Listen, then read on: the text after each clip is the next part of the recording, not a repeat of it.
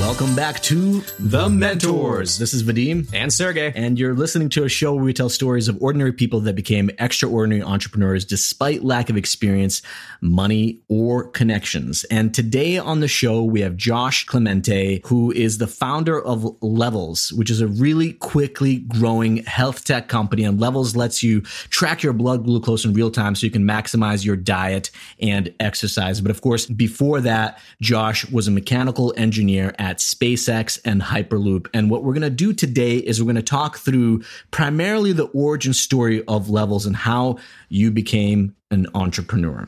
But I do want to take a step back because most entrepreneurs are not born. Well, I'll actually correct that. I think most of us have entrepreneurial genes in us. We like to be creators, and sometimes that gene gets, for better or worse, beat out of us through the education system and the like. I could talk hours about that. But the background and what you're exposed to early on in your life is actually pretty important. And so I did a little bit of research about you, Josh, and I want to talk through this really quickly before asking our first question. But you had a pretty unique upbringing. Your father maybe is an FBI agent, and I'm assuming that's why you grew up outside of DC.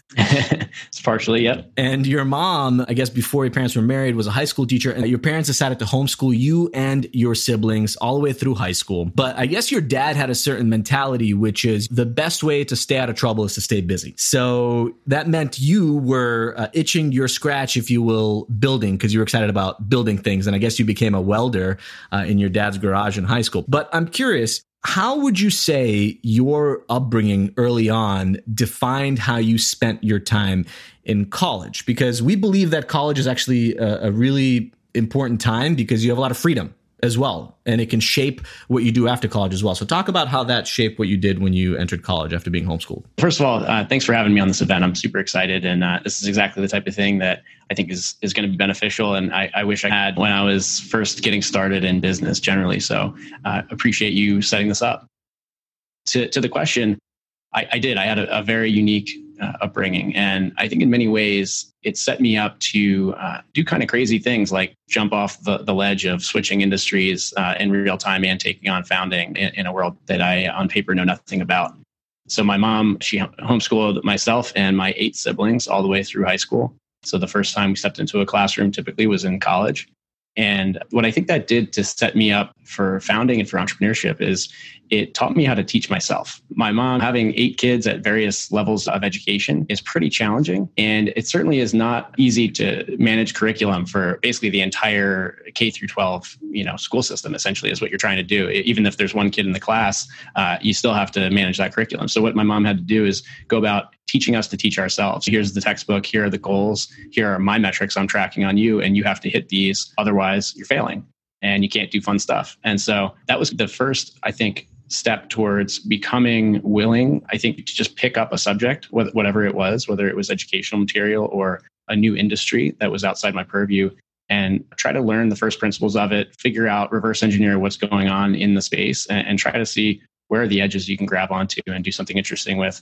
And that really helped in college as well. I embarrassingly rarely went to class. I basically would take the textbook and I would volunteer to help with other people's homework, which allowed me to get more subject matter, more problem sets to work on. And that's how I learned. I would basically back out the answer to the problems and then do that a couple times. And then I figured out the underlying technique. And that's really the quickest way, I think, to understand a problem space is to look at what the solved answers. So that actually opened up a lot of opportunity for me to do extracurricular things. And so I was a contractor in college. I would put in floors on weekends. I'd make about $1,000 a weekend putting in a hardwood floor or a laminate floor for someone's kitchen or bathroom. That's basically how I paid my way through. I paid for my rent at some of my classes and was able to buy a parking pass for my school campus. Yeah, that was another lesson learned, being able to put myself through school or at least pay for and afford trips on the side due to my small business, I guess you could call it, was really a great learning experience. It opened up a ton of opportunity I otherwise wouldn't have had. Now I'm curious because I didn't actually realize that this was essentially your own business. How are you getting customers for your own small business? Craigslist. It was all Craigslist. If you undercut the competition on Craigslist and post a picture of a floor that you've accomplished before, you will get 1,000 calls, 999 of them will be spam, and one of them will be a customer who's willing to give you some money. I learned that many times over, and it was worth my time because I had a cell phone and I had time and needed money. I can see now how that started to shape your entrepreneurial gene, because you were not afraid to get down and dirty and do all the work, from generating customers to actually putting down the floors. You know, a lot of people think, and because starting a company is not glamorous in the early days, you're doing everything. And a lot of times you're doing stuff that sucks and you have to be willing to do it to get to the next step. Absolutely. Okay. So then I'm curious how that defined what you ended up doing after college. Did you know that you wanted to either get a full-time job or do your own thing? Because you were $1,000 a week is already pretty substantial. Why even get a job? Most of that ended up going into school and into rent. So I lived off campus. I think my expenses were about $750 a month. Just 600 of that was probably rent. I really left school with barely any savings. Even though I was, like I said, working pretty consistently, it's just nature of the game. Again, my parents would definitely optimize for us paying for most of the things that we wanted in life, and that included school. So after school, I jumped right into work. I had a very specific goal, and that was to work for either Tesla or SpaceX. So right after school, I had not yet locked that down, and I chose not to take any of the job offers I had, which included primarily HVAC work and general construction, contract engineering, for example, industrial projects. And I decided I'm going to hold off. I'm going to hold out and keep working whatever angles I can to get that job I wanted. And so that meant that after school, I was selling used cars. So I went to CarMax, and for 3 months, I was out on the hot lot, just, selling late model SUVs. And that was another great experience. It was my first exposure to, as a contractor, I had to get sales, but it's a lot easier when people are coming to you on Craigslist. Whereas with used car sales, I mean, it's just classic sales problem where I think it's just, I don't really know why, but it's become this industry where people just by default don't trust you. And so you have to work to educate and gain the customer's trust. And so that was a really great experience for me. Actually, it was short-lived, but in the 3 months I was there, I became, I think, salesperson of the month on my last month. And like I said, kept working the angles to get that position I wanted. And SpaceX ultimately called me back. I actually landed an internship at Tesla first, and they got their life-saving DOE, Department of Energy loan, I think the month after I secured I might be getting my timeline mixed up. But anyway, they got a big loan and they were going to relocate their design offices. And so that actually threw my internship into disarray. So I wasn't able to come in and work at Tesla, and they put in a good word for me over at SpaceX, where I also had an application. And that was ultimately the last straw. I had applied probably 50 times at that point. Wow. 50 times to different roles or different roles. Yeah. Wow. Everything I could get my hands on. Huh. Do you have any kind of knowledge or understanding of why they, on the 50th time or whatever that number was, ended up bringing you onto the team? How did you convince them to hire you after holding out for all that time? I also had a couple personal connections through there. So I was making sure that anyone who knew anyone who was there, and my uncle had a connection at SpaceX as well. And so anyone who knew anyone was saying my name. And so ultimately, I think what ended up happening is just someone finally took a look at my resume and saw that I could actually build things. And I think that's what, at the time, SpaceX was very much a startup. They were scrappy and they needed to figure out how to build rockets. At the time that I was applying, they had not yet gotten into orbit, which is the key criteria for an orbital launch company. Because of that, they weren't on the radar of the really exceptional aerospace schools. And I wasn't actually competing against PhDs from MIT. I was competing against people who were building Formula SAE cars for their school project. And I had built this crazy contraption for my mechanical engineering project that won me the most outstanding, I think, mechanical engineering prize or something like that for my graduating class. And that project, which I welded myself and basically designed and built in my spare time at school, ended up being my pitch to SpaceX as to why they should bring me in. Is I can actually turn wrenches and weld things and design them. And so I think I caught their attention in that respect. I had a hands-on experience. I love that. Two big things stand out for me that you did that I hope that everybody takes away that's listening to this live or listening to this podcast actually tries to implement, which is you didn't leave things to chance. You made sure that you not only applied a bunch of times, but you got in front of people whatever way you could. And it doesn't have to be your uncle or a close friend. It could be an acquaintance. It could be somebody you met last week or someone you reached out to, called on LinkedIn. But getting your name in front of people is so important. And then the other thing is really focusing on the thing that they cared about most, which is you could build things, and focusing on actually something that was a side project for you that you did in college. And I think people sometimes don't put enough weight on the things that they do on the side and why that might be attractive to an employer. So I love that you did that. Yeah, the third thing that I'll add to what Sergey said is you clearly had a highly targeted approach. You weren't spraying and praying, if you will, applying to a bunch of different jobs. SpaceX and Tesla. That's it. That's where you want it to be. And eventually somebody will notice if you knock on that door enough. So I think that's another key takeaway here. Yeah, I agree. Once I was at SpaceX for several years and I was doing hiring of my own, I kept that experience in mind and was looking for those people that were looking to break through. I mean, it's kind of tough in the modern world with internet applications. You can just get tens of thousands from everywhere and everyone's spraying and praying. And so it's almost like we're reverting back to network theory, where actually the person that you have the most connections with is the one that it's the highest signal, right? And so now it's almost like we used the internet as a tool for applications for a long time, and now it's been overwhelmed by the pure volume, and you have to kind of revert back to other signals. Yeah. It makes a lot of sense. And we definitely believe that's something that Vadim and I teach to almost any student we ever interact with, whether it's at School 16 or NYU. You know, so you did spend a pretty substantial amount of time at SpaceX, about 5.5 years. And it sounds like you got a ton of experience there. You ended up becoming lead engineer of life support systems there, which just mind boggling. I can't even imagine the level of responsibility and weight that you must feel every single day. Can you talk a little bit about your experience in working there, in particular from the lens of an entrepreneur now? What you think in that experience really prepared you to be an entrepreneur? The best thing I would say is that the company was through and through a startup. And a few things that requires is everyone is a co-owner of the company and is responsible for the outcome. And that was really very obvious to every employee at every level. And so the individual accountability was just huge. When you come in the door, there wasn't any existing bureaucracy or structure that was preventing you from taking on more responsibility. And if you wanted to stand out and succeed, you would take as much as you could. And that meant that some of the engineers who would be called responsible engineers, they would own entire programs. And it was almost like a little mini startup inside the company. You were responsible for ensuring that resources existed, and you were opening up whatever resources your team needed to succeed. And this might be a single component of the space vehicle, or maybe a research project for future vehicles. But you were responsible for ensuring the success through and through, top to bottom. There was no real failure, just was not an option, because the company was at constant risk of failure at the highest level. When you're in the launch business, and people who are familiar with SpaceX might know that the company failed to reach orbit 3 times. And that was with hundreds of millions of dollars of invested capital. Basically, the last money in the company was spent on the 4th vehicle, which did make it to orbit.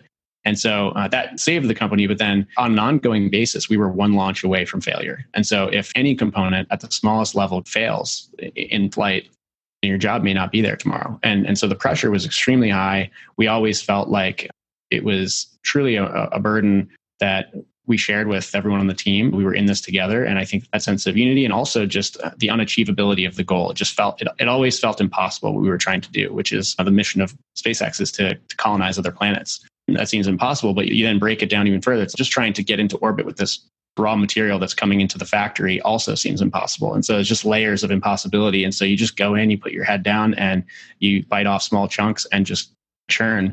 And after a while, you start to see incredible things happening. And so I would say that experience of just going through the motions of a truly life or death startup from the inside, and realizing that at the end, the success of SpaceX is built on the shoulders of an absolutely stellar team. No pun intended. Many of my greatest friends are from SpaceX, and the smartest people I know for sure are working on that problem. And it really drilled home for me that really, if you want to achieve great things, you have to bring together big minds and unleash them to do the work. And that requires, I think, it requires many things, but primarily, I think it requires inspiration. People are not going to work for something that they don't feel inspired by. Ultimately, it also, gave me the realization that big dreams are achievable, actually more so maybe than smaller ones, because you can inspire people with them. And that's pretty clear, because I checked out your team on levelshealth.com, and clearly you guys are all rock stars. So when you look at the team and your bios and what you've been able to do even before, all of you've been able to do before starting this company, it's clear that you are positioned for success. But I'm curious, because right now I do want to get to the story of Levels and how the idea for that came about. But while you were at SpaceX, and I know you spent some time at Virgin Hyperloop as well, did you have an inkling that you wanted to start your own company? Did you have that itch? And I know that after those companies, you were at a company called Mission Integrated Technologies. And from what I recall, there was some contract work that you did. I guess it was another semi-entrepreneurial or lifestyle business type of company that you started. But can you talk about that? Like, when did you know, okay, you know what, I'm going to want to start my own business ASAP? So I made that decision while I was at SpaceX. Again, it's a very entrepreneurial environment, and the people there are always dreaming up really smart ideas that could eventually be concepts of their own. And I think SpaceX will ultimately be the cradle of innovation for many other companies, similar to the way that you talk about the PayPal mafia and everything that came from that venture. So I think there will be a lot coming out of SpaceX, or like I said, once you achieve something and you feel that success of starting from zero and building something interesting, I think you don't forget it. And I was definitely one of those people. When I left SpaceX, I had the intention of starting a company right away. And the company was Mission Integrated Technologies. That's a company that I worked on with my dad, who, as you mentioned earlier, he's a former FBI SWAT team leader. And he had a lot of experience with tactical scenarios, rescue situations, which were very dangerous and ended up with unnecessary lives lost. And one of the main reasons is that getting access to elevated points of interest. So imagine an airplane that's on the ground and there's a hostage scenario or a fire or something. It's really challenging to get people out of that elevated situation while remaining protected, so to speak. So imagine a fast rescue response team getting in there. It's quite challenging if you're trying to use a ladder. And so that was the design problem that we were solving. And I left SpaceX actually to work on that, and very quickly realized that it was going to take me longer than I had expected, and we weren't prepared from a financial perspective to take that on. So I had several options from there. I actually took the role at Hyperloop. I got to do some traveling first, which was really exciting, and was able to blow off some steam after SpaceX. But then I went to Hyperloop and I spent a year there developing the first full-scale testing track for a Hyperloop system, which is an evacuated magnetic levitation train system or transportation system. So basically you're moving through a steel tube, levitating on magnets, and there's no air resistance because you've pulled vacuum in the tube. So there's no air in there. So it's very efficient, though definitely costly and tech forward transportation system. So I worked on that. And after about a year there, we had secured some money to build Mission Integrated Technologies. So I left and spent another year developing that tech. And I was basically the only engineer there and developed a pretty novel system to solve that rescue problem. And that company is actually still forging ahead, has some international contracts for primarily defense at airports, for example. And that was a really great experience. It's a different sales cycle, different concepts. I got a patent pending on that.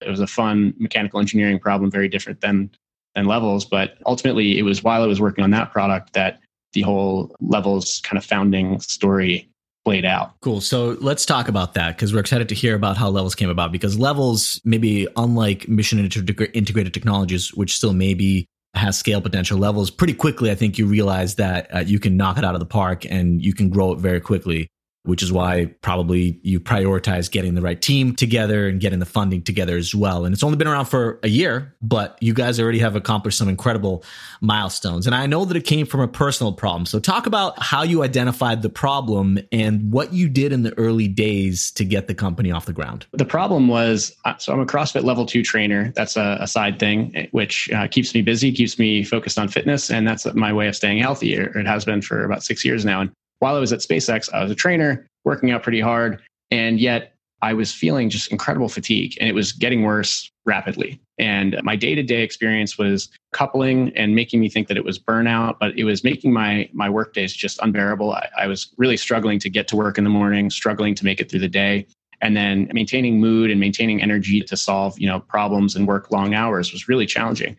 And so this fatigue thing was really tough. And I expected that when I got my fresh air and took my 3-month sabbatical and started at Hyperloop, things would be different, but it actually continued exactly the same. And so while working on the Mission Integrated Technologies product, I had some extra time, not really, but I was at least not working in an office environment. I was working from home. And so I started to experiment with blood testing. And first I went to my doctor and got a whole blood panel and had them check out or tell me if there was anything that was abnormal. Everything came back totally fine according to them. And so then I talked to a buddy of mine who knows something about endocrinology, and which is the study of metabolism. And he said, you know what, you should just check your blood sugar. Go get a finger prick blood sugar monitor from CVS and do that.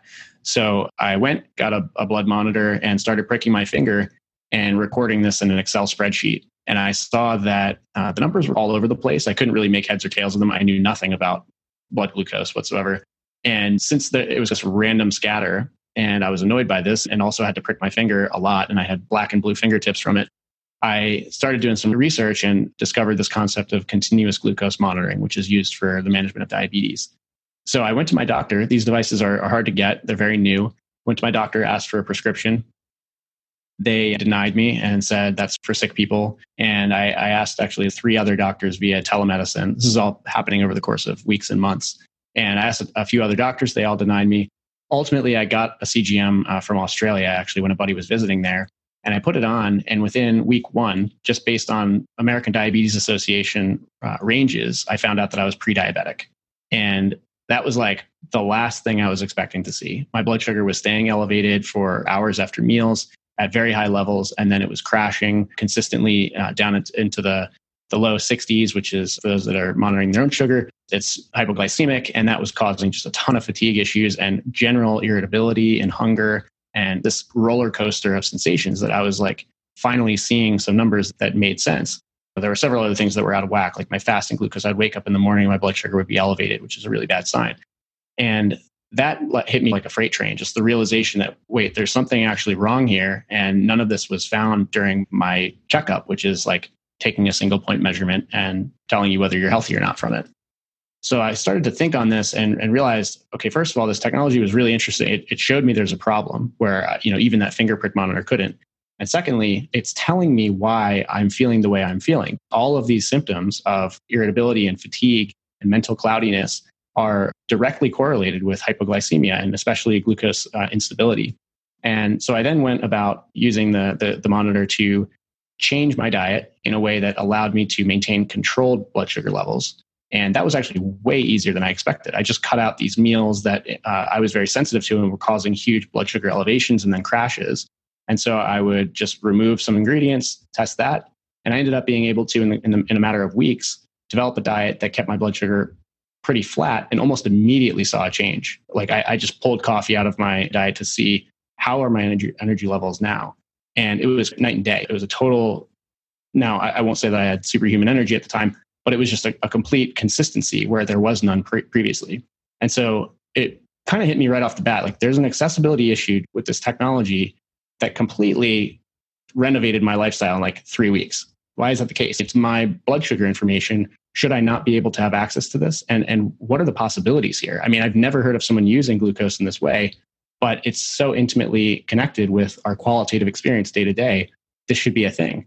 And the next 14 months of my life were spent finishing up that project on the tactical systems, winding down there, and then dedicating myself fully to this metabolic research and trying to understand how big is the problem here, what sorts of problems can be addressed. And I found way more than I ever expected, ultimately. You did really experience the personal problem, which is how a lot of great entrepreneurs get started. But then you also dove deep and figured out how to solve it, being the engineering mind that you are.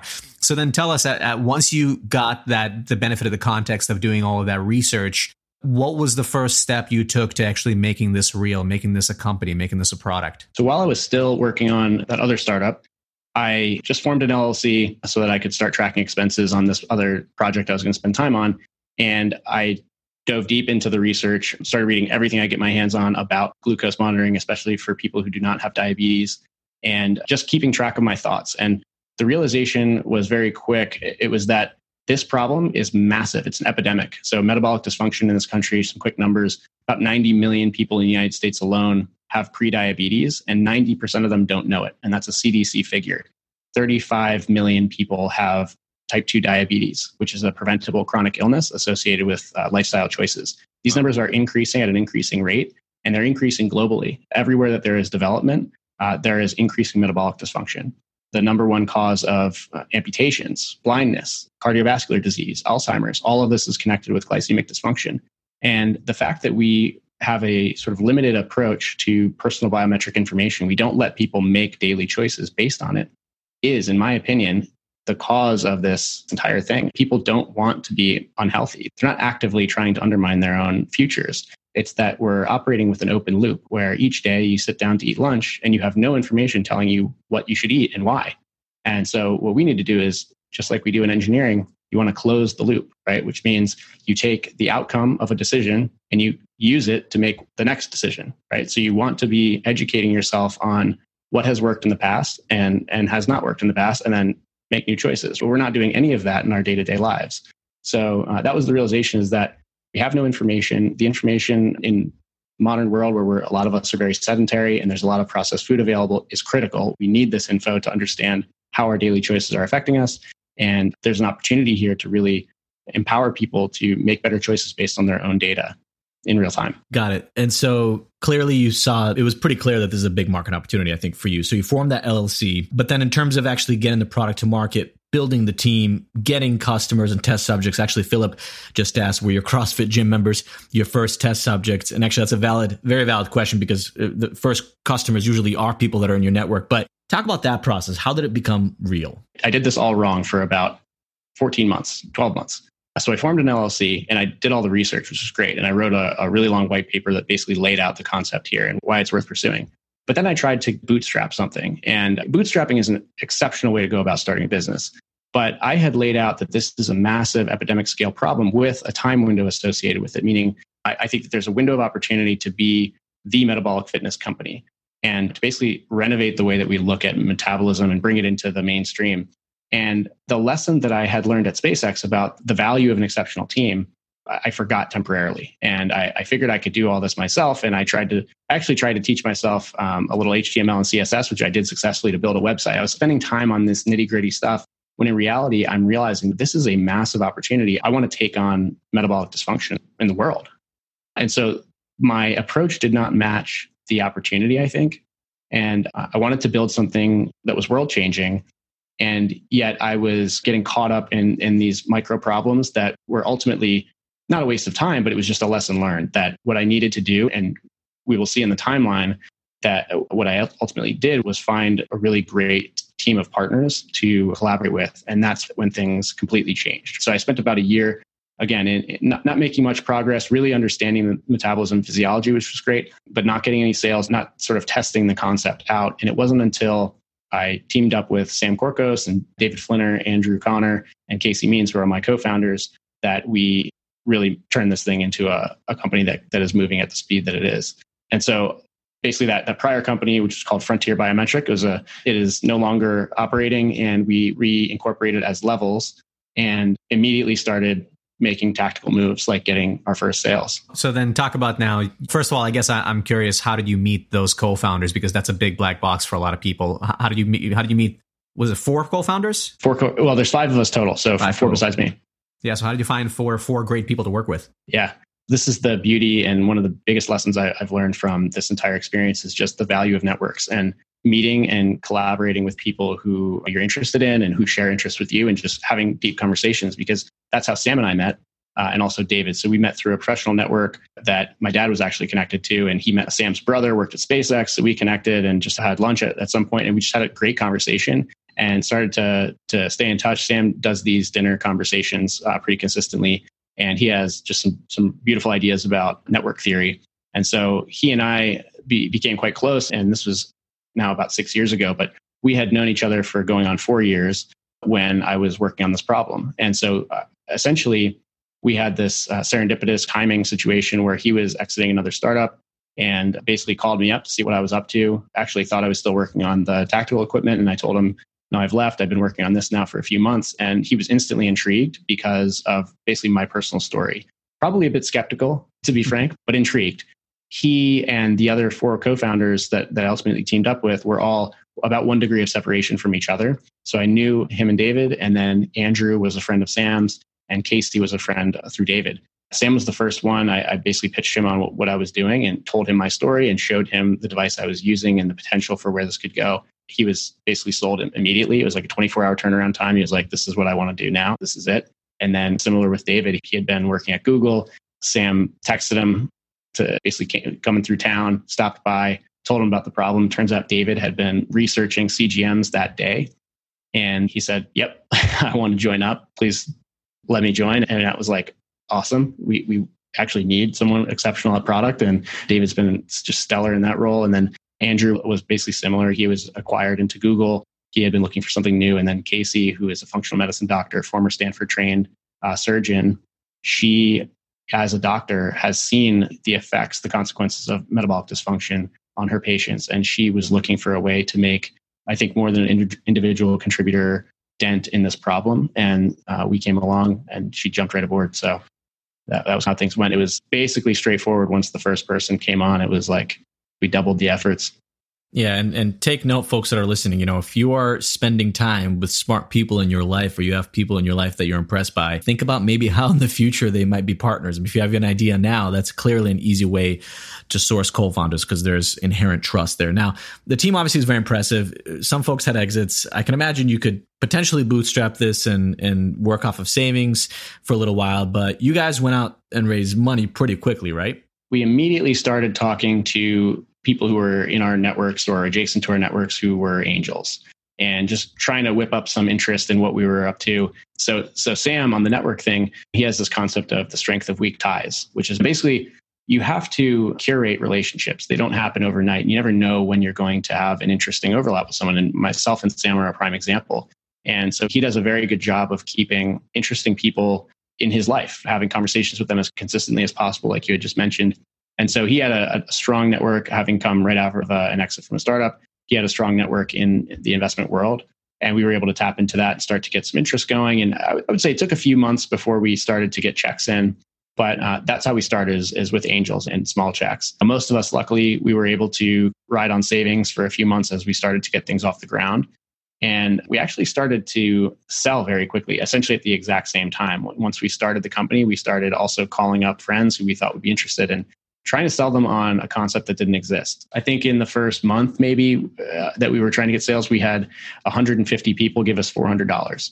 And that was enough for us to start basically making some operational connections and getting access to what we needed to do, which is due diligence on a legal sort of structure for this company to be able to process medical device requests and prescription consultations. It's a telemedicine company, essentially. And getting those early orders, we couldn't fulfill them, but we at least had interest. We had some money on paper. We could use that to get investors interested. And we could also sort of use that to start to bootstrap the legal requirements and the framework to get the first sales actually processed, which is much more challenging when you're dealing with prescription medical devices. Yeah, well, and it makes sense to me now why you were able to raise money from angel investors and others relatively quickly within a matter of a few months, because you were starting to sell at the same time and you could point to that sales traction very quickly. 150 customers pre-selling, giving you $400, that's substantial.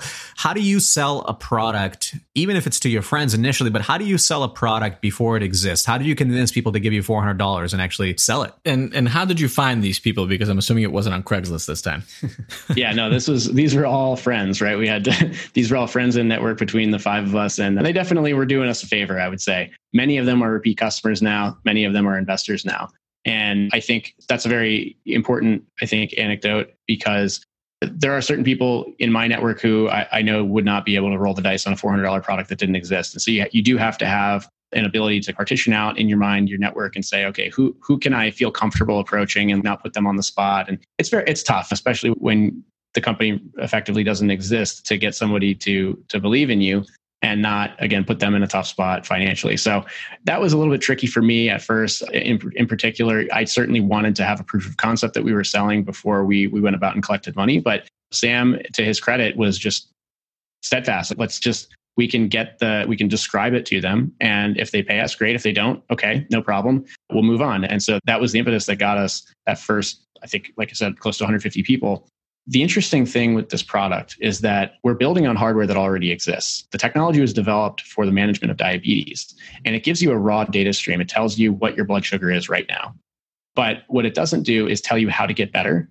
And there's a huge accessibility issue. So what we're solving with Levels is the accessibility and actionability of the data that comes from continuous glucose monitoring. We're building a platform on a technology that exists. Similar to, there were heart rate sensors, right? There were optical heart rate sensors, but then there was Fitbit and Whoop and Oura.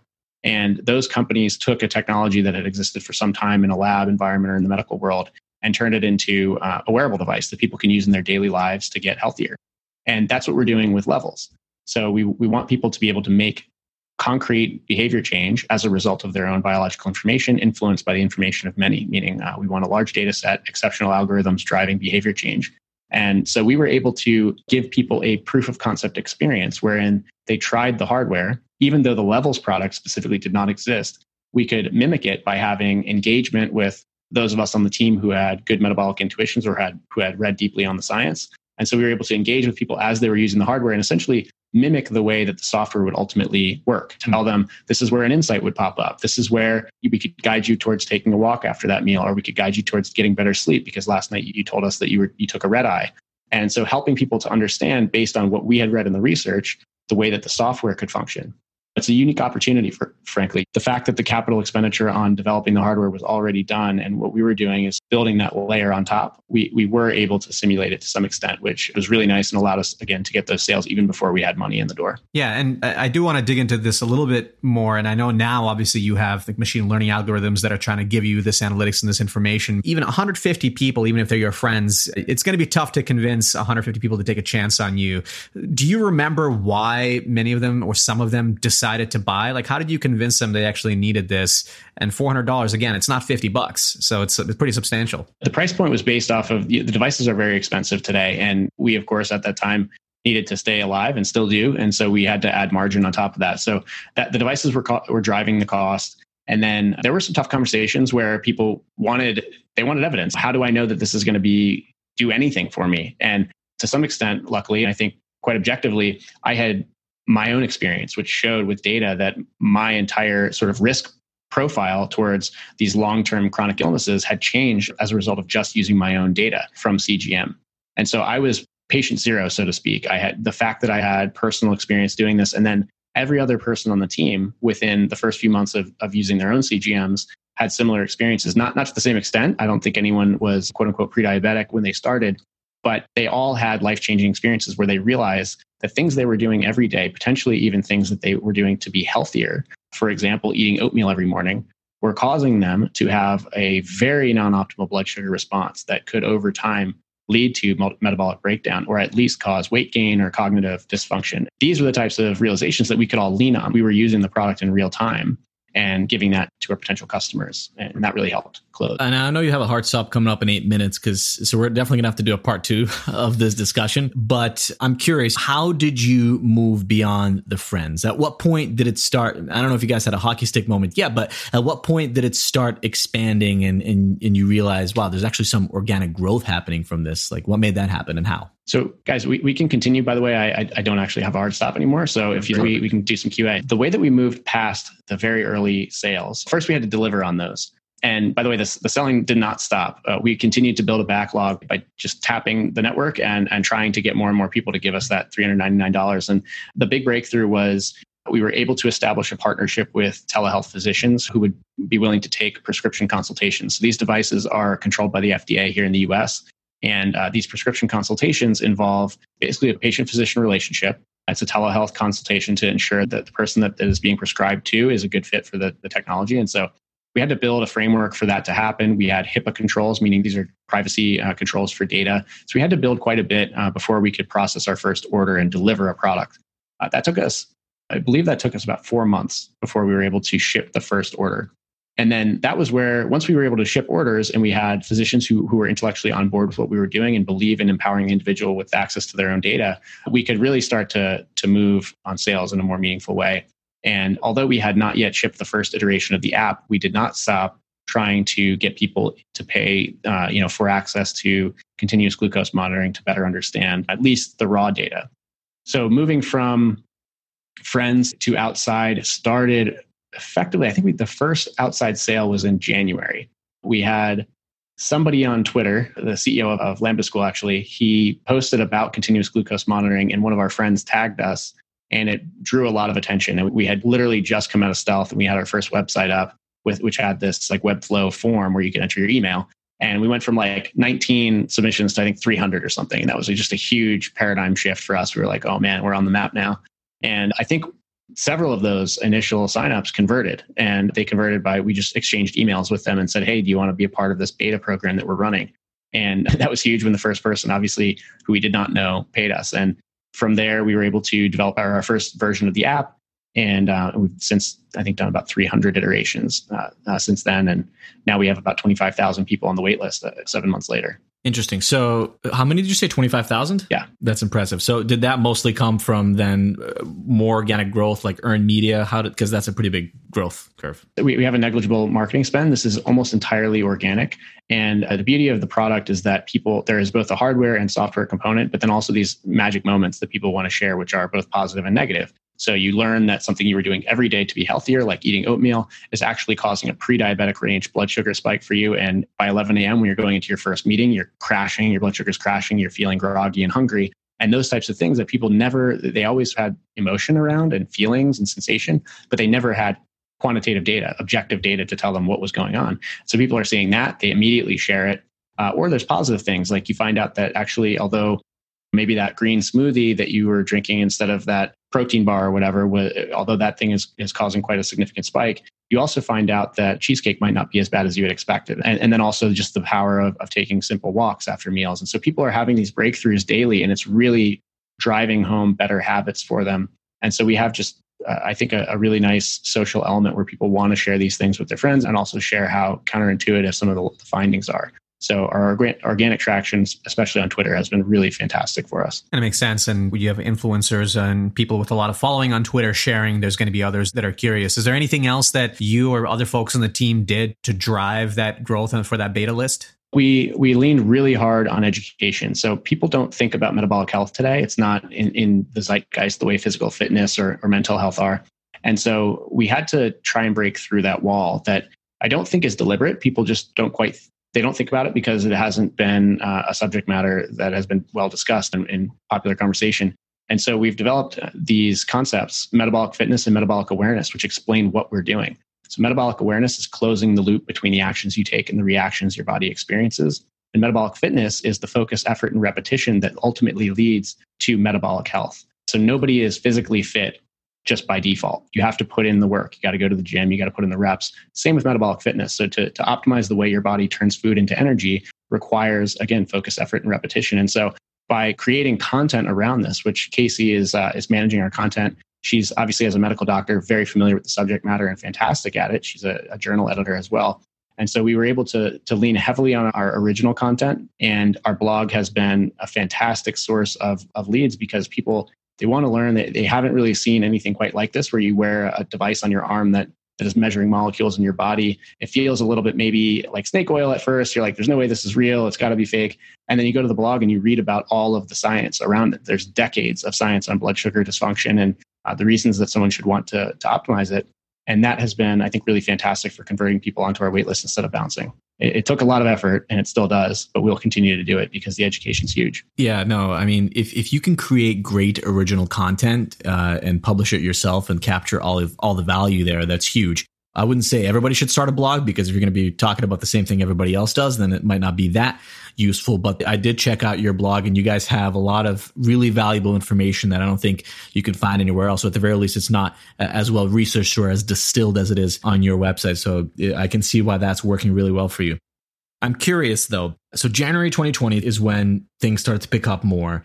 But you do have this fundamental problem, as you mentioned earlier, which is you're not only building a software, which is hard enough as it is, but you're building an innovative new product, like a physical product, which if you guys check out what the product looks like, it looks really cool and sleek. And I'm actually pretty impressed with how you were able to get to that iteration of the physical product so quickly. So when did this newest version of the product come out? Because it already looks pretty advanced. And how were you able to balance making sure that you're hitting the milestones on the physical product as well as the software product? The actual sensor technology is developed by another company called Abbott, and we actually can connect with several CGM systems that are on the market. What we're building, again, is the software that integrates that data stream into your lifestyle and allows you to understand what actions you're taking, what those effects are on you, and how to make better ones.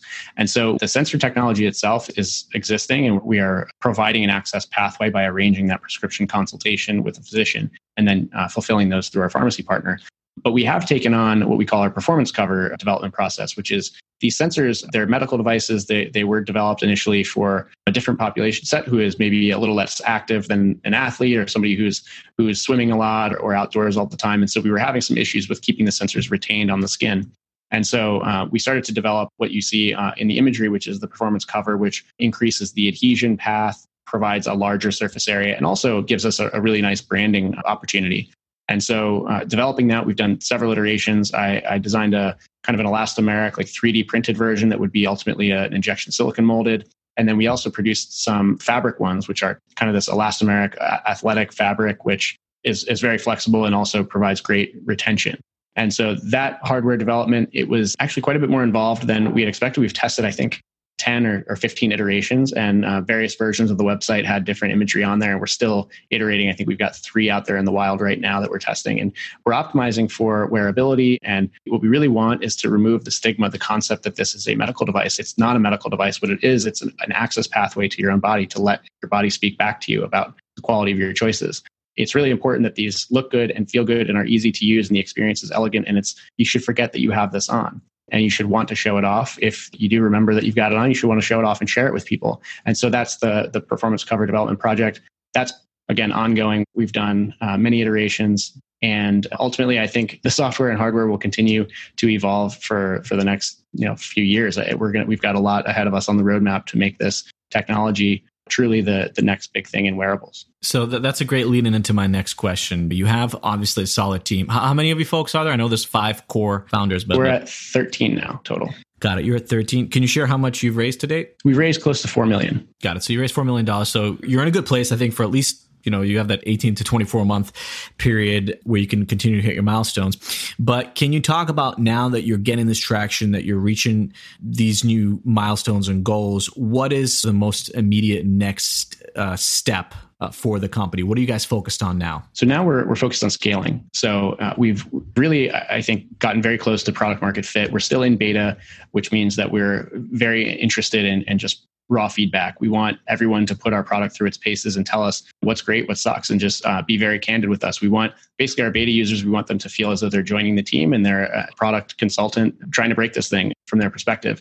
So once we get to the point, which we're quite close to, that we're ready to really open the doors in a big way, we also need to have repeatable channels. We need to understand our audience, what's resonating and where, and how can we replicate this. So you don't want to scale too early and have a large, sort of spike and then a fall off because you don't actually understand your market and where they're coming from. Although it's fantastic to have 25,000 people on our wait list and we really love the organic interest, again, we have to be able to not only deliver on that demand, but also do so over and over again and continue to grow from there. So the immediate focus right now is growth and scalability, testing channels, and building out operational systems that can allow us to get up to the thousands of concurrent users and then tens of thousands. Now, actually, Edward Kim had an interesting question here about when do you know that you're no longer a startup and how does a company change as you grow? And you mentioned how at SpaceX, essentially you were empowered to run a team and be a startup within this company that's trying to do huge things. So I'm curious now, as you're thinking about the next step in levels and getting to that scale, do you see, how do you think you would change the way that you operate, or are you guys putting into place right now certain best practices that will enable you to scale even as this transitions from startup mode at some point? Right now with everything that's happening in the world, well, Levels was a remote first organization. So we started as a distributed team, and we've luckily leaned into that even prior to everything shutting down. And it's definitely a complicated situation right now in the world, trying to adapt to remote work and building a team and a culture, especially from scratch. If you had a pre-existing relationship with your coworkers and then you went remote, it's very different than bringing people into an environment that is by default remote. And we love it. We're having really exceptional results, and the opportunities, the networks that we can tap for talent are much wider, obviously. But we're reaching the point now at 13 employees and continuing to grow, reaching the point where it's phase 2 of the startup. I wouldn't say that we're close to no longer being considered a startup, but phase 2, where we need to start thinking very seriously about implementing rigorous culture practices that we can carry on into the hundreds of people stage. And so we're spending a lot of time thinking about that, thinking about ways that we can foster a culture of transparency and values alignment.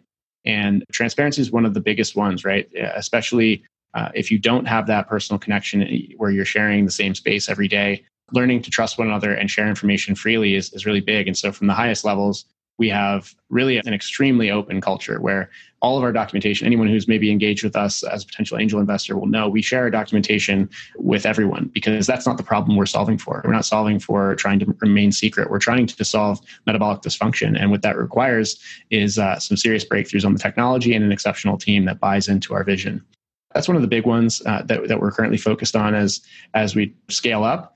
And then I think documentation is another big one, just helping everyone get on the same page. It's not just about openness, but it's also just about how quickly can someone hit the ground running? You want to empower people to take on as much of a program as possible, as quickly as possible, especially when you're at the stage we are where scaling is everything and time is everything. So we spend a lot of our effort, basically like a day per week is at the upper bound of how much time you want to spend documenting. And that's perfectly okay right now because it's much easier to leave a breadcrumb trail that is easy to follow than it is to try and have two people, both a bit unable to do forward work because one's trying to train up the other. And so I would say that's another really big one, is just think about what it would be like to be the person trying to help. Is it going to be straightforward, or is it going to be a really challenging process of piecing together puzzle pieces that don't fit? That's interesting. And we're thinking about that a lot because School 16, obviously, like every other company, but School 16 as a new company is also fully remote. So I guess this is going to be our last question. And I'm personally curious about this. You talked about as you're getting ready to scale,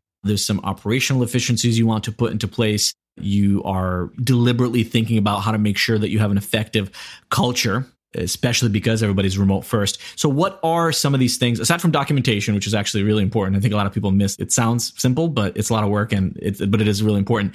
Aside from documentation, what else are you doing, to create that operational efficiency or to ensure that it's in place when you do grow to 30, 40, 50 and beyond? And how you're creating or maintaining a great culture? So I think one of the biggest things is putting people first and making sure that there are conversations, like everyone talks to everyone and has some relationship. And we actually set aside time to do these virtual meetups where we spend 2 nights back to back. We'll do this at least quarterly for everyone to just hang out, eat dinner together, just chat and meet each other and play games. And we do these lightning rounds where each person shares something they're interested in for 5 to 7 minutes during these virtual meetups. And that's really great. It helps people to share something personal they're interested in. But then we've replicated that on the weekly scale. We have this meeting that we call the Friday Forum, which is where everyone joins, and we actually record this and distribute it to some of our key investors and people that we really call allies. So the Friday Forum is where we share recent accomplishments. We help everyone to get up to speed and synced on what the other teams are doing. And you can imagine that on a small team, especially a remote one group can be accomplishing massive things daily. And so these groups, they're not really focused on looking sideways and seeing what everyone else is doing. They're just forging ahead fast. And it can be actually very easy to miss some really big developments at the company.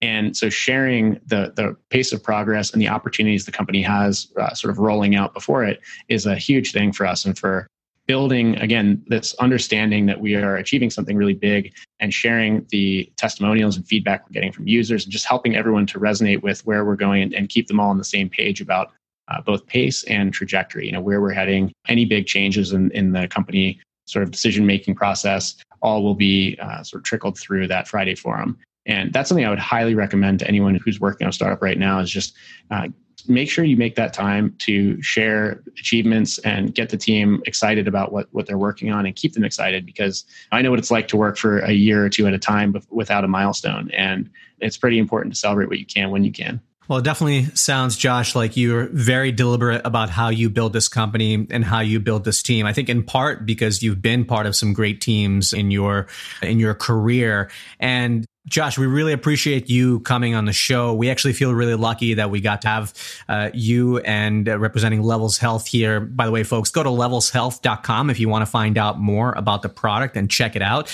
And you can request access. There's actually a button on the top right corner of the website that you can click. But we feel lucky to have you here. An early look into what we think is going to be probably the next SpaceX, but except you're just helping people stay healthy here on Earth, at least for now, until we're all colonizing Mars here. That's what Elon wants us to do. That's what Elon wants us to do. But Josh Clemente, thank you so much for spending the hour with us here on the podcast and here at School 16. We really appreciate you sharing your story. Thank you. And thanks for everyone who tuned in, and I appreciate all the questions. And definitely tune into the blog and reach out to us on social or through email. We love to communicate about what we're building. Awesome. Thank you, Josh. Thank you, everybody that came here today. If you're listening to this podcast and listening to what we talk about here at School 16, and you wish that you were part of such an amazing team at a company like Levels or a company like SpaceX, that's what me and Vadim love talking about every single week. So please do come back to this seminar. We run them every Wednesday at 6 p.m. Eastern. Please do sign up for the program if that sounded interesting for you. We have a deadline coming up this Saturday, and the program starts on September 14th. So we'd love to see you apply if you are interested. And one more ask: if you want access to this video, everybody will get the audio, but if you want access to the video, please give us some feedback feedback and go to school16.co/survey. We'd love to hear your thoughts. And we do read through every single survey submission and incorporate those on a weekly basis to make sure that we're continuing to bring you awesome guests.